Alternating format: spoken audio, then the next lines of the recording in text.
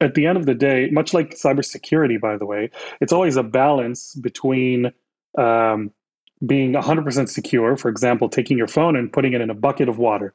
In that point, it's secure, right? It's completely secure, but it's also not usable. So there's this Right. balance between security and usability. Welcome to 20-Minute Leaders. Just sit back, relax, and learn from the leaders of today. It's a journey. Each one is different, unique, inspiring. Let's get started.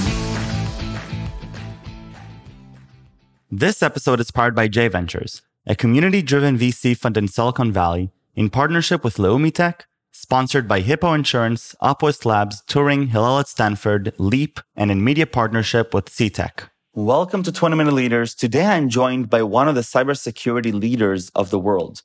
Meet Omri Lavi, the co-founder and CEO of Orchestra Group. Omri is a serial entrepreneur and an angel investor.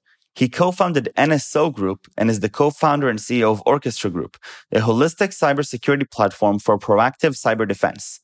Omri founded several technology companies in various fields, specializing in enterprise SW, telecom, cyber intelligence, and cybersecurity.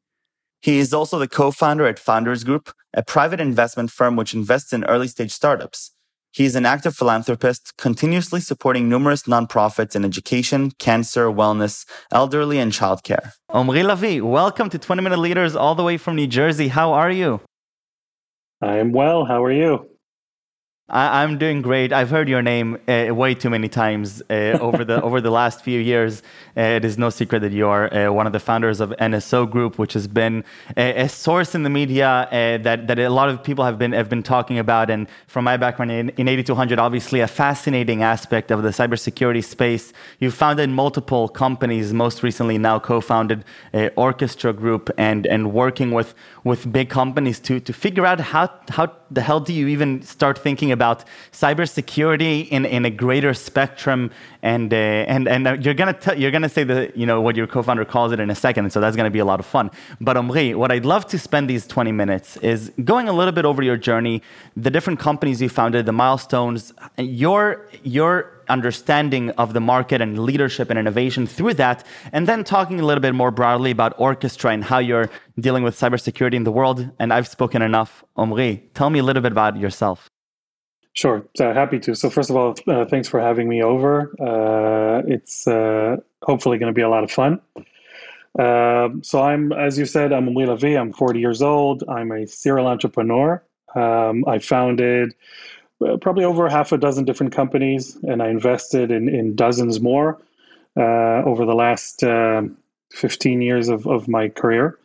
I think I'm probably most known for my involvement and being the co-founder of NSO Group, who is one of the largest cyber intelligence companies in the world today. I still hold a position of director in that company. But I also founded Founders Group together with some of my partners, who is a small investment group. We've done over 40 different investments in the last decade, all from our own capital. We don't deploy fund capital. It's all funded by us and the amazing partners around it. All of our investments were in tech, obviously. I would say the majority are in cybersecurity and cyber intelligence, which is where we feel most at home, despite the fact that none of us is from 8200. So Wow, it's that's the really cool. anomaly. Yes, yes. It kind of proves the theory. You don't have to be from 8200 or with a degree in computer science to make it in tech. I And so think we're the gonna start there, Omri, because you Yeah, were a sure. combat soldier, and I was. how do you find yourself being one of the top cybersecurity experts in the world? Well, first of all, thank you for the compliment. I wouldn't go It doesn't that make sense far. to me. It doesn't make sense to me either. I also wouldn't go that far. I don't know if I'm one of the top cybersecurity experts in the world, but I know my way around Leading it. one of the biggest changes and one of the biggest impacts through your organization. So, as far as I'm concerned, the statement holds. Oh, thank you so much. Um, I'll be honest with you. I think there's a lot of very intelligent, capable people in Israel and everywhere in the world, and people are sometimes lack the ability to dare. Me and Shalev, when we founded NSO, despite everybody telling us that it's completely crazy, despite not having the right background, not having the right connections, um, we thought there was a good opportunity. It actually started from a different company that we founded called Communitake, that's still around. Communitake initially in its early days did the equivalent of remote desktop for mobile environments. So basically, the ability to remotely connect to a mobile device and repair it. And it's a solution that was sold to telcos, mobile operators, to have the ability to, let's say, have a higher efficiency solution to repair devices remotely, because their service centers are probably their heaviest point of expenditures. Most of the organization is people supporting people who have mobile devices, and we thought if we can remotely connect to a device and fix it without having you come to a center or without even talking to a representative that long, it would have been very effective. We actually done so. We were one of the first companies in the world to have that solution, and it was Wow. deployed in several places. But um, there was a one incident where me and Shalev were in some sort of convention, and we were standing in the booth like a million other startups people do, and we were approached by a certain individual from a certain organization, and he said, "Wow, this solution is really cool." Um, so let me get this straight. You ask for permission as the operator, and you come into the phone and you fix it. And we said, yes, of course. And we started talking about how much we protect privacy. So the operator can't see your photographs or your contacts. And we just give him specific access to the operating system. And and at some point we just see that he's kind of glaring off. And I ask him, so what is it that's interesting for you? And he says, well, I was wondering if you can do the opposite of all that. And me and Shalev kind of paused for a second, and we said, what do you mean? He says, well, I was wondering if you guys can take this solution and basically get into a device without asking for permission, and if you think you'll be able to gain all the information from the device. And being hungry startup people that we are, we said, of course, yeah, if it's a customer, we'll do whatever is required. Had zero idea on how to do it and if it's even possible. And Wow. we went, I remember talking to our CTO, who looked at us and says, are you crazy? There's no way we can do this. This is impossible. There's so many things that are not even in the right place to have this ability. This will require a completely different set of people, a completely different set of development software tools. And we didn't give up. We felt like there's something there because we started asking around, and there was nothing of that sort. And we said, well, if this organization needs it, I'm sure there's other organizations that might need it. And we started talking to people from the security space, and they all said, yeah, this is considered the holy grail of intelligence gathering. In fact, at the time, back in the old days of intelligence gathering, it was pretty simple. People used their phone just to make calls and send SMS text messages. So if you had a hook into the operator, which 99.9% of operators provide to intelligence and law enforcement agencies, then you had all the information you needed. You had pretty much everything you need. If you had a suspect that was on the phone, you can just ask the operator to listen in or to get the recordings, and that was that. But when smartphones became smart, and it's basically a little computer that has end-to-end encryption that is using the data stream and not the voice stream to communicate. We all talk through digital means today over the internet, right? Voice over IP and not voice over to the voice channel.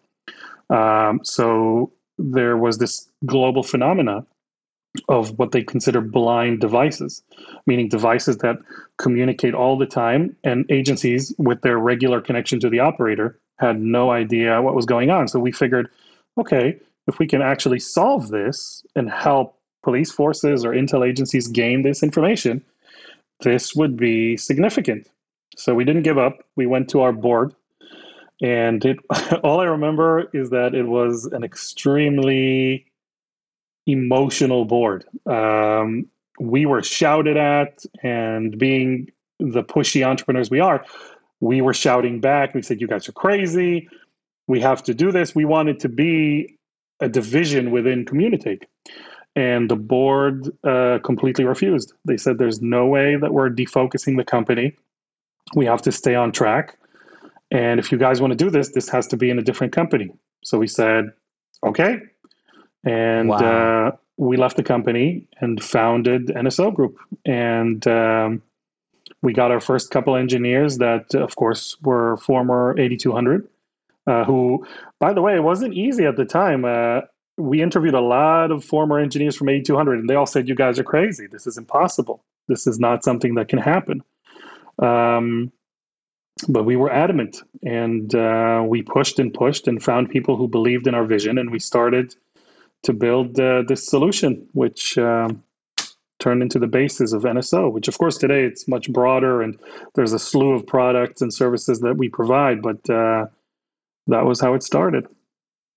And so, a more personal question around this area. When you're starting this out, and you're creating NSO Group, and you're dealing with a new type of activity that the world has never even considered in the last millions of years that this planet has existed, because the connectivity just wasn't there. It just wasn't even able to be a question. Right. And one of the things that I saw in the previous interview, you're also mentioning that NSO Group operates with the law. It's everything's clean, and everything's transparent to the extent that everything that you're doing is okay. Yet at the end, and you're working with governments and intelligence, is there a part of you that asks some difficult questions, as in, we're going to be developing technology that somebody else is going to be using, and it is going, against what a lot of other companies are trying to defend? Is there even a part of you that asks these questions or is conflicted about that? And I'm asking as a former, 8200 engineer, and with the context that I know that NSO Group, with what you said, is doing everything with the law. So, I'll be completely honest. There's not a lot I can disclose, but I can tell you that anyone who's worked at NSO or is currently working in NSO and is exposed to the immense scrutiny and regulation that NSO is exposed to, sleeps very well at night, company included. Do we have, look, at the end of the day, much like cybersecurity, by the way, it's always a balance between being 100% secure, for example, taking your phone and putting it in a bucket of water. In that point, it's secure, right? It's completely secure, but it's also not usable. So there's this balance between security and usability. You can always come to an organization and say, hey, let me make you 100% secure. Close all the communications. There you go. Full security. But it's not usable. So the same thing goes for cyber intelligence. It's exactly the same. Do we have the ability to have control over whatever government is using this for? No, we don't. Much like other manufacturers of anything. Does a kitchen knife manufacturer have control if you're going to use that knife to make a salad or to hurt somebody with? There's no control once we sell that product. We do everything in our powers and more. I think NSO is probably the most regulated company, not only in this industry, but across several industries. If you go to banking or to other industries that have heavy regulation, and I think NSO is even more heavily regulated than them. So we do everything within our power to prevent and make sure that this technology is not misused. Of course, being this stealthy type of industry, we cannot always disclose what we do and how we do it. But this is why we are selling to governments only, and we've done so since inception. We have never sold to anyone who is not a formal government that was approved by the Ministry of Defense and other agencies throughout the world. The United States one, Department of Defense, the European Export Control Committee. We're taking the regulation that is let's say, put on our shoulders and taking it even further by having our own regulatory leaps and bounds and committees and people involved that try and prevent as much as possible misuse of this technology. But I just want to add that nothing will ever be 100%. Will governments misuse? Sometimes. But if you know the amounts of amazing things that this technology has achieved, the countless Right. lives that it saved, the terrorist attacks that Yes. were prevented, the criminal organizations that were put down after decades of futility. I mean, it's all a matter of balance. Is it perfect? It'll never be perfect. But are we doing our best efforts? 1000%.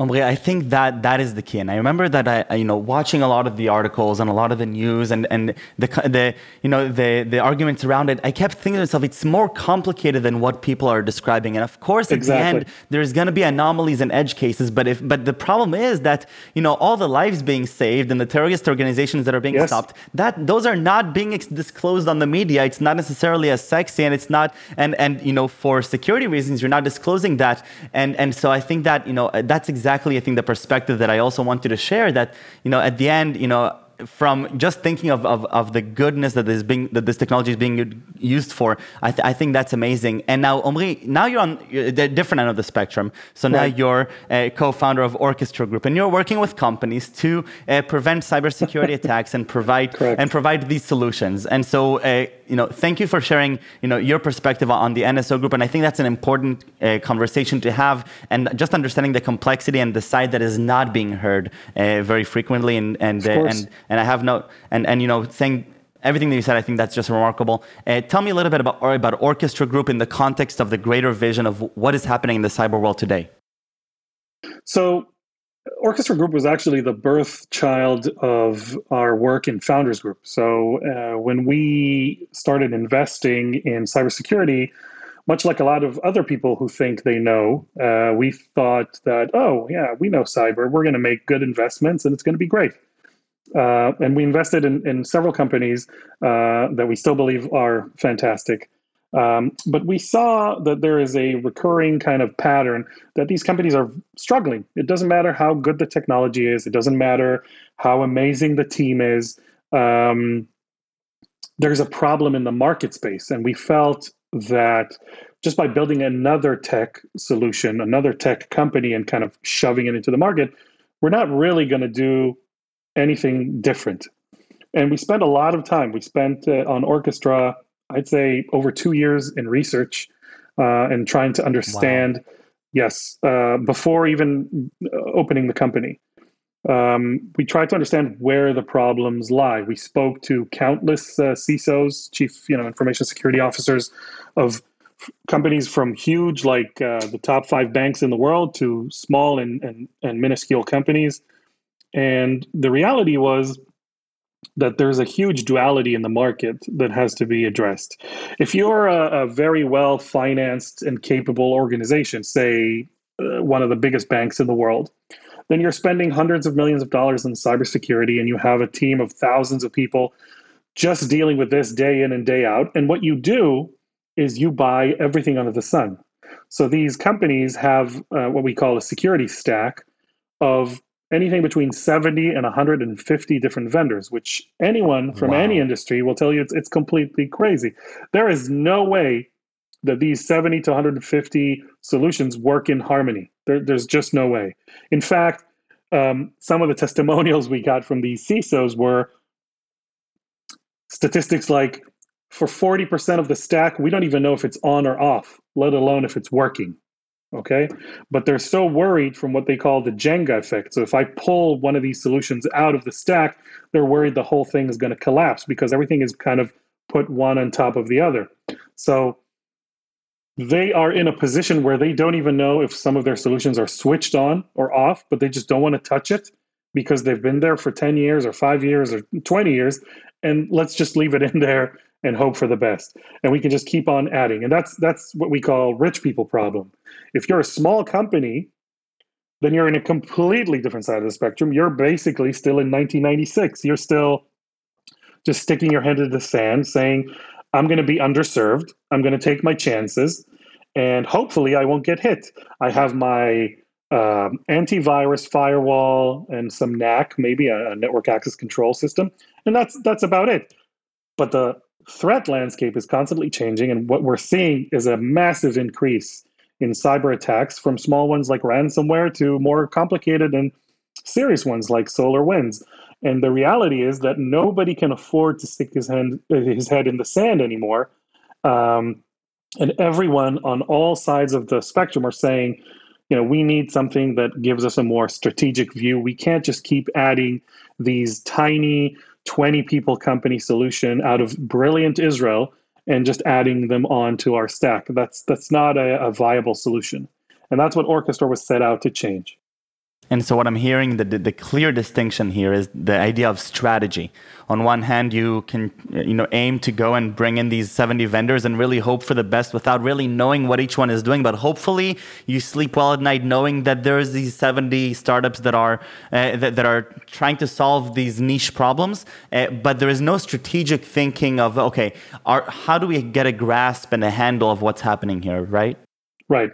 So that's what Orchestra was set out to do. We said, let's try and focus on an area that we find most hacks come from, which is what we consider left of bang, meaning the side before your company gets attacked. And on left of bang, it's a lot about visibility and control, meaning learning what you actually have in your network and controlling it the right way.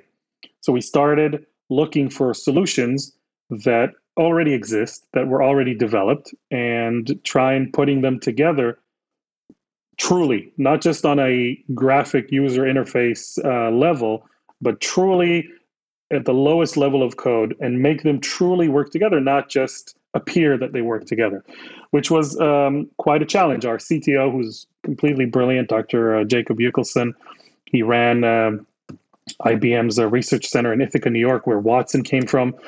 Absolutely brilliant guy, had multiple exits in enterprise software. He said we wanted to draw him in to join us as a co-founder. And I've known Jacob for over a decade. And he said, this is very interesting. This is something that's truly interesting. But one small challenge, we have to own these companies. And I was like, well, what do you mean? Because we thought we could just cooperate or have some sort of SDK solution. He said, no. If you really want to kind of weave this code together from all these different vendors and you really want it to work, you need to have access to the IP. So it's either we buy them or we find companies that are happy to share their IP, which obviously is not very common. So we started looking at this problem, not just as tech people. It's funny because it relates to the first thing we talked about. Not just being business people who come from a business environment, from investments, from financials, from a variety of areas who are not just tech. The solution to this problem, the way we see it, wasn't just a tech solution, it was a business solution. Okay, just 1 second. Do me a favor and let's go back a few sentences before just so that the editing works out. I was saying we need direct access to the IP, to the code of those companies to actually enable them to work together. I was saying that it was a little funny because we started talking about not being from 8200 and how does that entail. And this is a great example because none of the founders of NSO are former 8200. And the solution is not just a tech solution. It's not just let's build the most sophisticated tech we can do or find. It's also a business solution. So the way we did the math was there were, at the time we founded the company, there were 1,500 funded cybersecurity companies in Israel and the West Coast alone, which is absolutely crazy. And if you know VC statistics, that would mean that there's going to be, I'm sorry to say, about 1,450 bankruptcies within 3 years. Now, this is not because these guys are not smart. This is not because these guys are not capable or these companies are nonsense. This is just because the market space can't absorb all these small niche solutions. So we said, if we have the right funding, we can go out and buy ready-made technologies that are already distressed because they can't compete with companies who are already there. Like I said, part of the market is overhydrated with solution and the other one is completely dehydrated. So the competition is fierce. Selling to tiny organizations doesn't really get the results that you want because you're selling to 50 customers, each one of them giving you $5,000 a year. That's not really getting you anywhere. And to sell to, I don't know, JP Morgan or Goldman Sachs is incredibly difficult and expensive. So that gap in the market, which doesn't derive from any training in 8200, but purely from business understanding and financials, we realized that we can buy great tech solutions who happen to have a challenge in their growth development and put them all together. And that's what we started to do. We started acquiring smaller companies that had a good tech solution. We started weaving them together and building our own, let's say, single pane, unified cockpit. Fine. You can choose your superlative, but basically this centralized piece that actually turns all these companies or their solutions to sensors. So they're instead of being the whole company, they're just a tentacle in a much larger, more sophisticated creature, which is the Orchestra platform, which we call Harmony. I love that. And I'm going to circle back now. You circled back to the 8200. I'm going to circle back to my initial comment of being a cybersecurity expert. And one of the things that I've been gaining a lot of inspiration in this show is understanding really what it means to be an expert and a game changer. And I think that going back, what I meant to say is not necessarily that you're the most knowledgeable in the zeros and ones and assembly better than anybody, but at the end it's whoever makes the biggest game changing moves and whoever is really disrupting the markets and is really providing the most value. And as far as I'm concerned, that is the expert in my eyes. And Omri, I really appreciate you coming here. I know how busy you are, and I just loved this conversation. I have 3 short questions before I let you go to running a huge company. And we'll start off going back to your childhood. When you were a kid, what fascinated you? What really, got your blood going, whether it's a subject in school or a passion hobby? Well, I'll be honest. It's atypical, maybe, but to me, but it's very typical to other people. But computers and machines, I remember completely disassembling and reassembling TVs and radios, and at some point when I was slightly older, computers. My first computer, my second, third, fourth. I remember my parents being completely nervous and worried when they would buy me a computer from the store, and the first thing they do is look at me just completely disassemble it all over the carpet, and then try and reassemble it back and make it work better and fit my actual needs. So I remember that very distinctively. Amazing. And some sort of inspiration along your way, whether it's a person or something that inspired you throughout your journey? Well, I mean, there's a lot of people that inspiration to me always comes from people and what they do. But I think maybe somebody who was with me for the longest time is my wife. That despite not being, she ironically she is from 8200, but from another part of it. But I think my wife was kind of a moral compass and a guide. She has been alongside me for almost my entire career, and no matter how hard things can get, and at the end of the day, when you do business, it's with people, and there's really an importance to having somebody alongside with you to always kind of provide another perspective to keep you calm and composed, because people can be amazing and can be very difficult to handle. And she has been my backbone. She has been part of the reason that we arrived to where we are today. Amazing. And what are 3 words you would use to describe yourself? The easiest question of them all, of course. Yes, I don't know. This I remember these kinds of questions from job interviews that I didn't do for about 20 odd years. So excuse me if I'm a little rusty. 3 words that describe me. When you think of Omri Levy, what comes to mind? I would say I'm creative. I think it's something that's very descriptive of me. I really like to try and look at things a different way. That's something that's, I think, very synonymous to me. Demanding. So if I'm set to do something, and the people around me are grouping. I want things done a certain way, and it sounds a little bad, but it's. I think it's kind of a quality you need to have to survive as an entrepreneur. And I would say curious. Since childhood to today, it's just changed the scale, but the desire to learn new things kind of overcomes every other thing. So if you're worried about starting your own company because it's in a field that you were never a part of, the fact that I'm curious about it is what pushes me forward to go and try and do it, even if it looks hopeless, even if it looks completely out of character. But I just really want to know. I want to be involved and see what I can do with it. And that's the driving force, I think, behind most successful entrepreneurs that I know. Omri, toda rabba. Thank you very, very much. This was so much fun, and I gained so much inspiration and knowledge. Stay safe and stay healthy. Thank you. Thank you. Thank you very much.